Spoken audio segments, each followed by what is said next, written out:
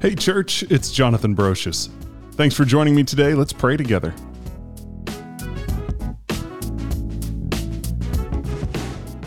Where can I go to escape your spirit? And where can I flee to escape your presence? Psalm 139, verse 7. I think every kid's favorite thing to do is to wrestle with their dad. I know it certainly was my favorite thing to do. Dad would wrap us up in his arms, put us on the ground, and tickle us. We'd laugh and scream, then we'd wiggle out of his grip and jump on his back. He'd shake us off and we'd try to get him pinned. He'd pretend that we had him down and then grab us and flip us over. We did this everywhere. We did this in the basement. We did this in the living room. We did this in the swimming pool.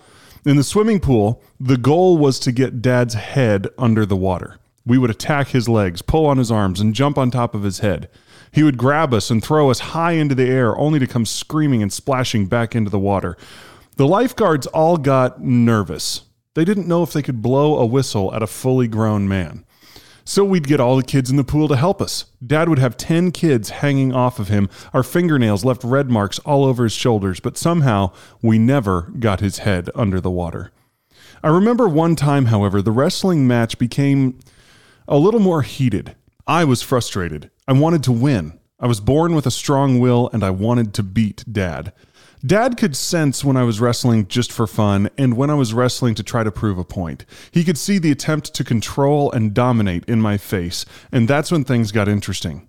Dad's response was to simply grab my legs and arms and hold me down on the floor. I couldn't escape.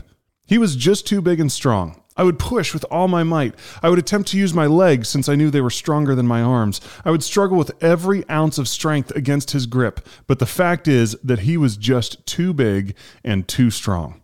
Jonathan, all you have to do is say uncle and I'll let you go, Dad would say. No, I'd respond and I'd continue struggling.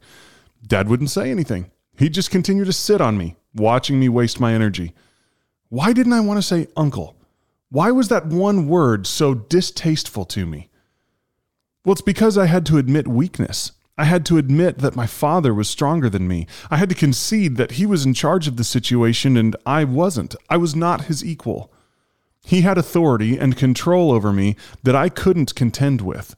The struggle was useless, but my pride didn't want to give up. I didn't want to submit to him. It was really pretty silly how long it took for me to get tired and weak enough that I would finally say uncle. As a kid, it felt like an hour. I would get hot and sweaty. I'd be panting for breath, and I still refused to say uncle. I would simply lay there and catch my breath and fight again. I always felt that if I could just push a little harder, I'd be able to show myself, my dad, and the world that I was stronger. In the end, it was useless. After what was probably in reality only 10 minutes, a weak, whimpering voice would escape from my throat. Uncle. I give up. I concede. I have no strength that can match yours. I submit. I was usually pretty angry by the time the match was over. I didn't enjoy the process at all, but looking back on it, I see how important it was for me. With my strong personality, my dad and I needed to reestablish the authority structure every once in a while. I needed a reminder of who was in charge. No one was ever hurt in the wrestling match, but the message was clear. Cross me, Jonathan, and I will handle business. I needed to hear that. When you read Psalm 139, you'll instantly recognize it. It discusses how intimately God knows us. He knows us when we sit down and when we get up. He knows when we travel and when we lie down to rest. He knows all our thoughts. He put us together in our mother's womb. Sound familiar? It should. It's a well-worn favorite in the Christian community. We often use it as a reminder of how well God knows us. You'll find sections of Psalm 139 on greeting cards. I mean, it's everywhere. It's commonly used. But I noticed an element of struggle in Psalm 139 that I had never noticed before. God is squeezing David in verse 5. In verse 7, David is trying to figure out where he could run from God's presence. David is trying to hide in verse 11. In verses 17 and 18, David is trying to figure out what God is thinking. And he's realizing that it's useless. God is too big. God is too strong. God has too much knowledge. There's no way for David to struggle with God. It's pointless. So, in the last section of the psalm, David rejects the ways of the people who do rebel against God. He ends the psalm by asking God to search his heart for anything wicked so that it can be dealt with. He wants to walk in God's way. He's not going to hide. He's not going to run. He's not going to question God's thoughts. He's going to walk in submission now. David realizes that the only smart option is to say, Uncle. Let's pray. God, I give up. I may not be all that bright, but I'm smart enough to realize that there is no way I can win against you. You are the creator of the world. You are the one that made me and knows me. You are the one that can see everything. It's impossible for me to be in charge.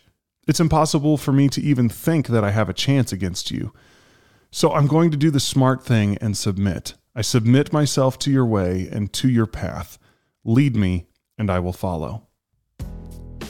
Couple questions as we close out. The first one, oftentimes we think of following God as the pious or right thing to do. But how does it change your perspective when we frame it up as the smart thing to do?